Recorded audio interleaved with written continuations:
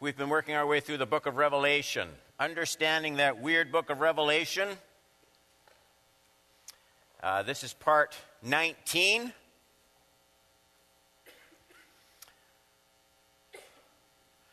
Last week we started on the final outpouring of the 7 bowls of God's wrath. And this week we'll finish that section. I have a long text that I'm going to read. I read it last week. I'm going to read it again.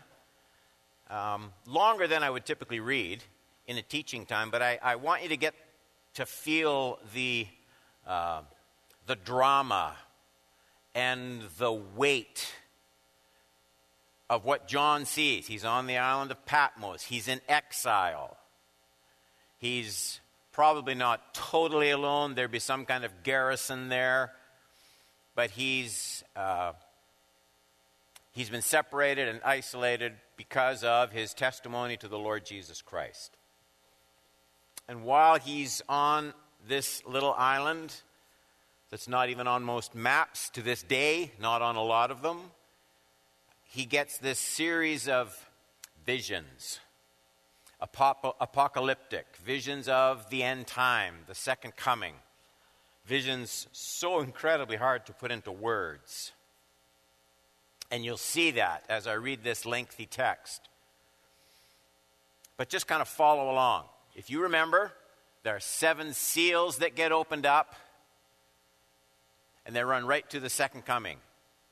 The seals encase the whole history of redemption, from the coming of Christ into this world until the end of this creation, the second coming and the new creation. 7 seals. In the 7th seal, there are 7 trumpets. The 7 trumpets run right up to the end of the age. Each one brings its own series of visions and revelation as John hears these angels and the 7 trumpets. We looked at that. In the 7th trumpet, there are the 7 bowls of God's wrath poured out suddenly, cataclysmically, at the very end of the age. That's where we are now, and that's why you see the second coming actually happen several times in the book of Revelation, because the 7 seals end with it, the 7 trumpets end with it, and the 7 bowls end with it. And the second coming is described in very similar terms at least 3 times in the book of Revelation, and I've shown you that. So now we're finishing up on the 7 bowls, the wrath of God poured out at the very end of the age. I'm going to start at 15. Follow along as I read this long text. John is the speaker. Then I saw another sign in heaven, great and amazing. 7 angels with 7 plagues, which are the last. For with them the wrath of God is finished. This is not Antichrist, the beast, the false prophet, Satan. This is the wrath of God. 2, and I saw what appeared to be a sea of glass mingled with fire. It looks like that. He's not saying that's what it is. He's saying this is the best description I can give you. Sea of glass mingled with fire, and also those who had conquered the beast and its image and the number of its name, standing beside the sea of glass with harps of God in their hands. And they sang the song of Moses, the servant of God, and the song of the Lamb, I talked about that, saying, great and amazing are your deeds. These plagues that are going to be poured out, you will see, look almost identical to the book of Exodus and the plagues God poured out on Egypt. It's no wonder that these saints are singing the song of Moses and the Lamb. We're meant to see a fulfillment, a similarity, a comparison in those 2 times. They sang the song of Moses, the servant of God, and the song of the Lamb, saying, great and amazing are your deeds, O Lord God, the Almighty. Just and true are your ways, O King of the nations. Who will not fear, O Lord, and glorify your name? For you alone are holy. All nations will come and worship you, for your righteous acts have been revealed. So he sees them saying this. Verse 5. After this, John, I looked, And the sanctuary of the tent of witness in heaven was opened. And your mind flashes back to that tent, that tabernacle in the wilderness. Tent of witness in heaven was opened, and out of the sanctuary came the 7 angels with the 7 plagues, clothed in pure, bright linen with golden sashes around their chests. And one of the 4 living creatures gave to the 7 angels 7 golden bowls, hence the 7 bowls, full of the wrath of God, who lives forever and ever. And the sanctuary was filled with smoke from the glory of God and from his power. And no one could enter the sanctuary until the 7 plagues of the 7 angels were finished. So once this starts, the time of repentance is over. That's what this is a picture of. So once this starts, it's going to finish. It's not going to be 4 pulled out, and then God changes his mind, or 5. This is now going to run its course to the end of the age. 16:1. Then I heard a loud voice from the temple telling the 7 angels, "Go and pour out on the earth the 7 bowls of the wrath of God." So the first angel went, poured out his bowl on the earth, and harmful and painful sores came upon the people who bore the mark of the beast, worshipped its image. We talked about that. The second angel poured out his bowl into the sea, and it became like the blood of a corpse, and every living thing died that was in the sea. Remember, these are visions that he sees. The third angel poured out his bowl into the rivers and the springs of water, and they became blood. And I heard the angel in charge of the waters say, "Just are you, O Holy One, who is, who was, for you brought these judgments. For they," the people on whom these judgments have fallen, "for they have shed the blood of the saints and the prophets. You have given them blood to drink. It is what they deserve." And I heard the altar saying, "Yes, Lord God, the Almighty, the true and just are your judgments."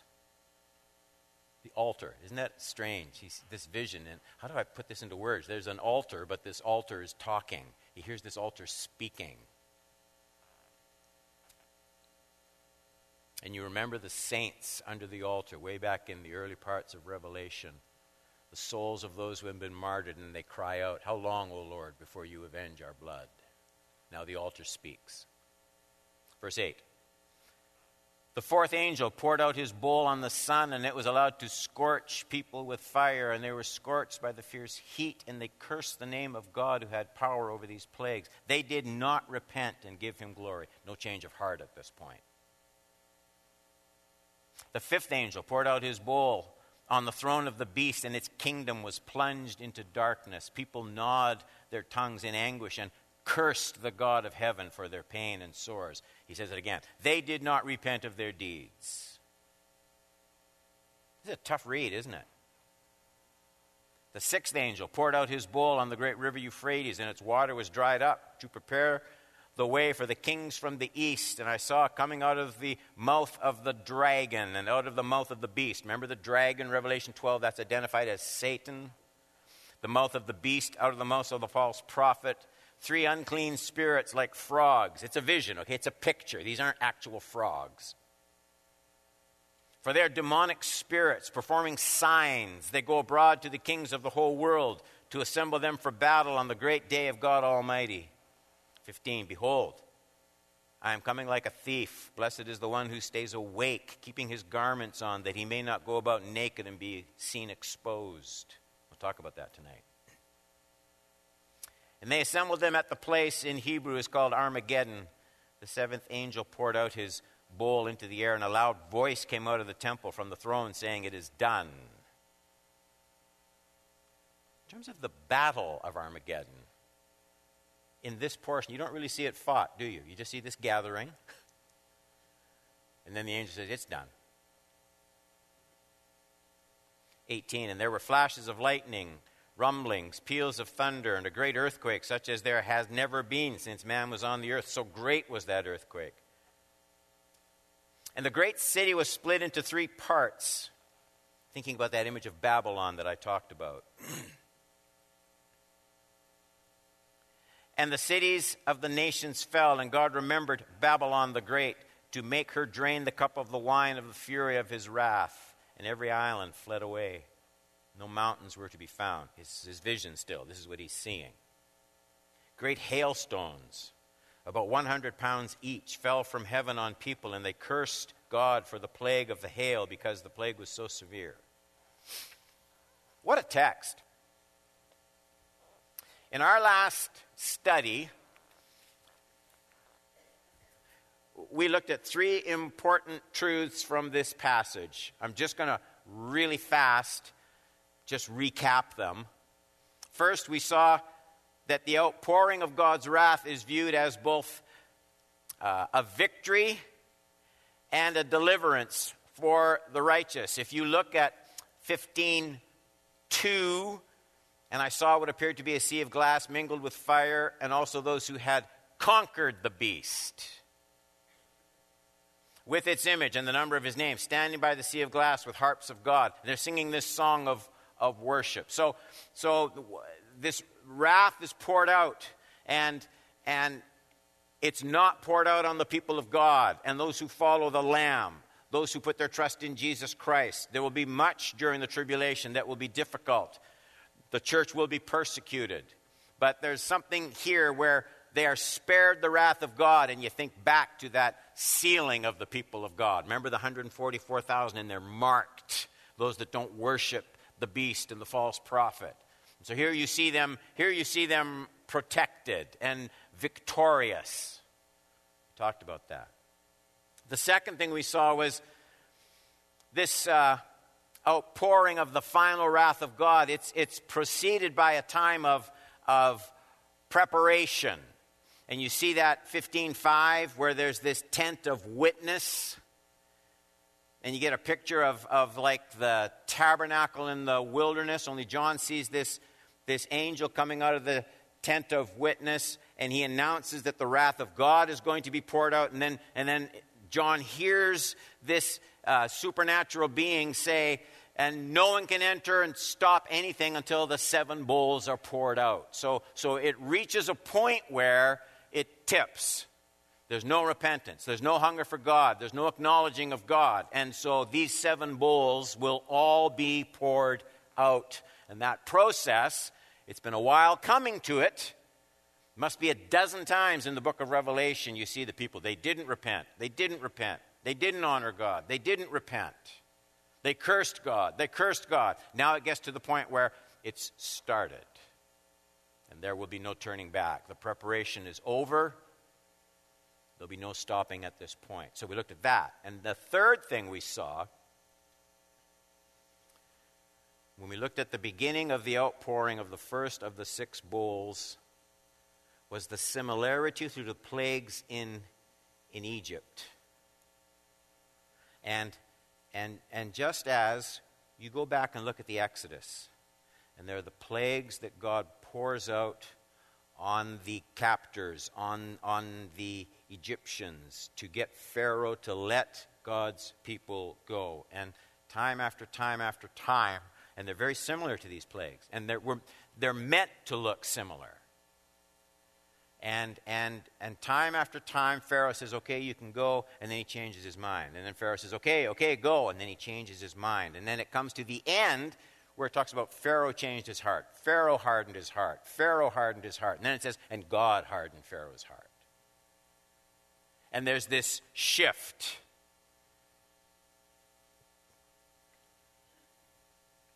So those are the first 3 things we looked at with this pouring out of the wrath of God. I have 2 that I want to look at tonight. So 1, 2, 3 was last week, so this is point number 4, the first point tonight. The emphasis is on staying awake when the rest of the world sleeps toward destruction.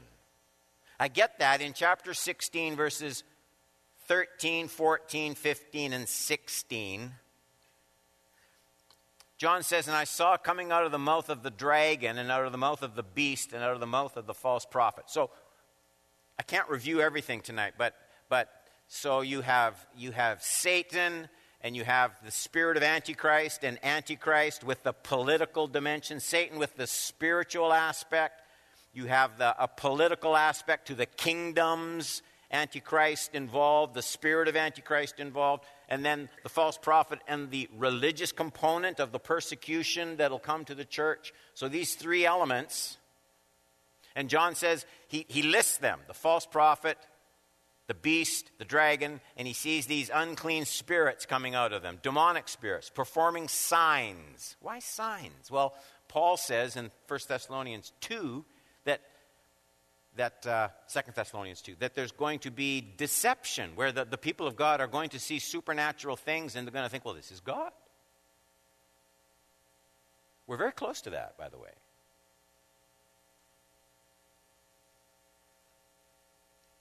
And so they go about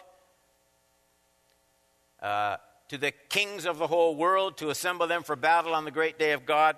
And then 15 says, behold, I am coming like a thief. Blessed is the one who stays awake. Stays awake. See if the person beside you is dozing off. Blessed is the one who stays awake, keeping his garments on, that he may not go about and be seen exposed. Go about naked and be seen exposed. I think these verses are important for the way they link together the involvement of the kings and leaders of the world with these demonic spirits from Satan, Antichrist, the false prophet. So in other words, though there will come this final battle somehow between the kings of the earth who war against the cause of Christ, it's not an ordinary war. And my belief, I can't prove this, and so this is just my opinion. So don't go away here mad at me. I just hinted at it when I read the passage. I don't believe there's going to be this global war that will actually be fought. I think what the text hints at is preparation for that kind of event, and Jesus comes first. That's what I think it will be. I don't care either way. I'm going to follow Jesus. But I'm just saying, I think we've made much. Hal Lindsey and those guys made a big deal of, and they'd figure out who the king from the north is and how Russia's going to be involved and how this country's going to be involved. And they had them all lined up. And then this 10-horn thing that was going to be like a revamping of the European common empire. And they had it all figured out. And I just think it's a waste of time because I don't think the Bible goes there. You can sell a lot of books, but I don't think the text goes there. So what we're reminded of here is this is primarily a spiritual thing. Is the exact nature of this coalition against Christ? Well, it's not precisely clear. Opinions vary. Some details are given in 17, 12, 13, 14. And the 10 horns that you saw are 10 kings who have not yet received royal power, but they are to receive authority as kings for 1 hour. Really, an hour? Together with the beast, these are of one mind, hand over their power and authority to the beast. They will make war on the Lamb. So how are they? See, the reason I think this is, don't be too dogmatic here, because who are these people fighting? All these kingdoms, all these nations, they're fighting the Lamb. What, the Lamb? What Lamb? So is Jesus going to come and duke it out with all these empires? Like, I don't see that as being the way it's going to unfold. I see things getting increasingly antagonistic toward Christ, the kingdom of Christ, the values of the kingdom of Christ, and increased tension, increased verbosity, more and more stuff in the news as people align against Christ. And then Jesus comes back. So I'm just saying, if you want to picture like 5,000 tanks lined up, go ahead. I'm not saying it can't be. I'm just saying I don't think the text demands that kind of interpretation. Everybody get what I'm saying? Okay. They will make war on the Lamb. The Lamb will conquer them.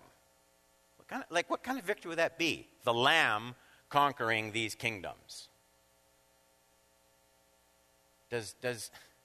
I'm not being sacrilegious. I'm just saying these are the issues that I have trouble with. Is the Lamb, does he have a fleet of jets dropping bombs? The Lamb?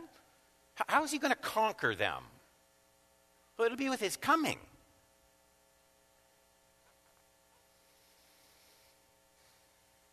And then right in the middle of all of this, and this is the point, verse 15, behold, I am coming like a thief, and it's in quotation marks. This is the Lamb. Blessed is the one who stays awake, keeping his garments on, that he may not go about naked and be seen exposed.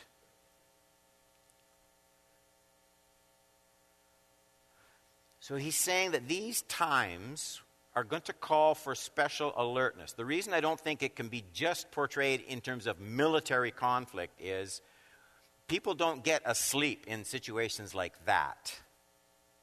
Those aren't the kind of things you get drowsy about and ignore and miss what's going on. A global war. This seems to be something that people are saying peace and security. 1 Thessalonians 5:3, while people are saying there is peace and security, then sudden destruction will come upon them. As labor pains come upon a pregnant woman, they will not escape. So, to be asleep is to miss the significance of events that are unfolding. To be asleep is to assume peace and safety ongoingly for the circumstances of your life, your community, your family, and not see that things are going to start pressing in. To be asleep is to be absorbed in worldly affairs to the extent that you get blinded to eternal issues. It's to be asleep is to be numbed by pleasure to the point where you don't see the end of that pleasure coming. Jesus talked about this. Matthew 24, I think this is in your notes. Is that in your notes? Matthew 24, 37 to 39? Okay, read it out loud with me. As were the days of Noah, so will be the coming of the Son of Man. For as in those days before the flood, they were eating and drinking, marrying and giving in marriage, until the day when Noah entered the ark. And they were unaware until the flood came and swept them all away.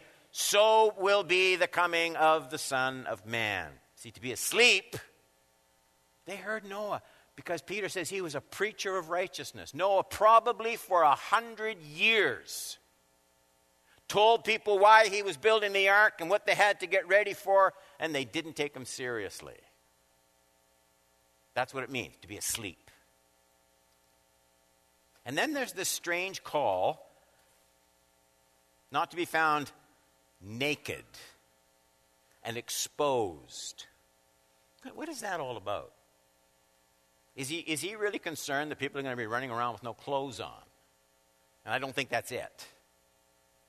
I think it's something like, if you think way, way back 19 weeks ago, when we were looking at Christ's letter to these 7 churches, in 3:18 he writes to the church at Laodicea, I counsel you to buy from me gold refined by fire so that you may be rich, and white garments so that you may clothe yourself, and here it is again, the shame of your nakedness may not be seen, and salve to anoint your eyes so that you may see. That's another way of addressing this subject of like being asleep. So it's striking to me that these words are addressed to the church, and they are in Revelation 16 as well. It's one thing to profess Christ, one thing for me to profess Christ, to talk about Christ. It's quite another thing to be entirely clothed with Christ. That image is frequently picked up on in the New Testament. John does not originate it when he sees it in this vision. It's summing up what has always been taught throughout the whole church age. It has to do with the application of what we know of Christ, the application of Christ's righteousness and faithfulness. Here's the way it's talked about, this not being found naked, being clothed, not found naked. Galatians 3:27. For as many of you as were baptized into Christ have put on Christ. Isn't that interesting? Put on Christ.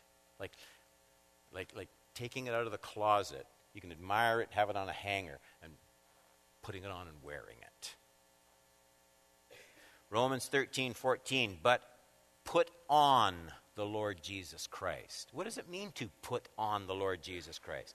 make no provision for the flesh to gratify its desires. When you clothe yourself in Christ. And what that means is the desires of your mind, the appetites of the flesh, they don't dominate anymore. There's another garment. There's another appearance. Look at Ephesians 4:22 to 24. Paul says, it's the middle of a sentence, how he had been teaching them to put off your old self, which belongs to your former manner of life and is corrupt through deceitful desires, and to be renewed in the spirit of your minds. Here's the Christian life. 24. And to put on, put on the new self, created in the likeness of God in true righteousness and holiness. So, what John sees in this vision, and then he hears from this angel, he hears from the Lord. As this ongoing separation occurs between the followers of Christ and the rejectors of Christ, as this division increases, it will not be enough for these followers of Christ to be followers in name only.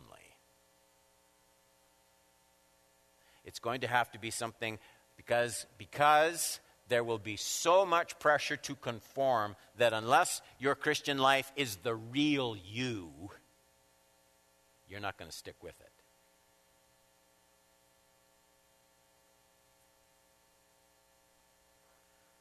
Number 5, we're almost done. This is the last point. The text talks about this destruction of Babylon and the powers of this present age. It's 16, and you pick it up around verse 17. Chapter 16, verse 17.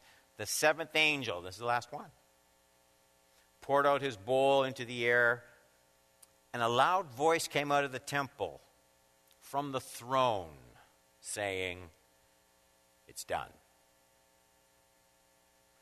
And there were flashes of lightning, rumblings, peals of thunder. This is his vision, okay? He's still seeing a vision. He's describing as best he can what he's seeing. Rumblings, peals of thunder, a great earthquake, such as there had never been since man was on earth. So great was this earthquake. The great city was split into 3 parts. And then plural, the cities of the nations. So he's not just talking about one isolated city.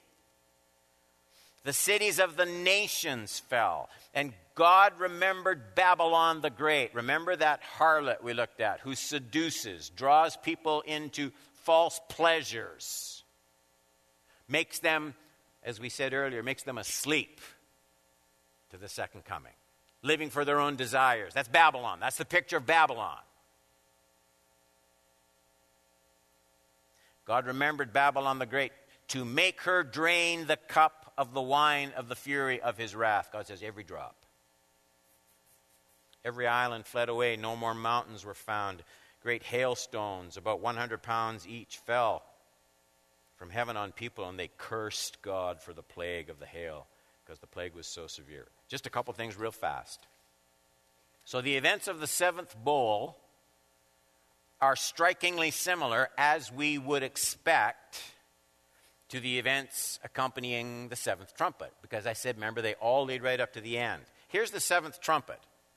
It's in Revelation 11:19. Then God's temple in heaven was opened. The Ark of the Covenant was seen within his temple. There were flashes of lightning, rumblings, peals of thunder, earthquake, heavy hail. See, it's exactly the same thing. So this substantiates the idea that each of these 7 things that he sees, John sees 7 seals, 7 trumpets, 7 bowls. Each one of them carries on right to the very end. Details vary a bit, but the events are the same. And secondly, it becomes increasingly clear that Babylon is more than just any one city or region. It's not to be taken literally as a place in the Middle East. The cities of the nations, Revelation 16:19. It fits with the way John sees the kings of the earth forming a coalition of Babylon in Revelation 17. Now, we'll get the details of the destruction of Babylon in Revelation 17 and Revelation 18. But what you notice here is even at this late stage, boy, the people refuse to repent. They refuse to repent.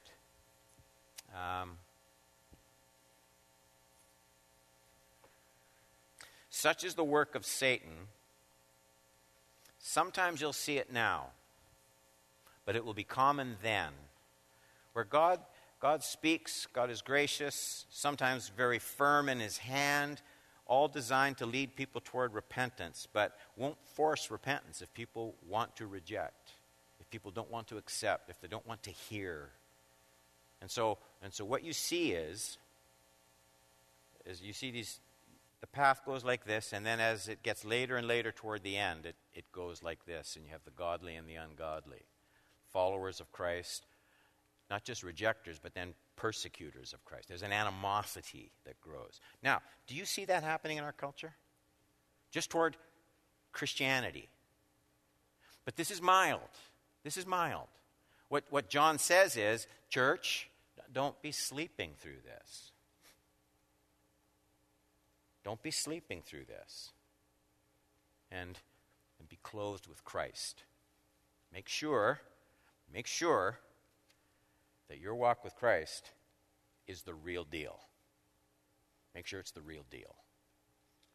And everyone said?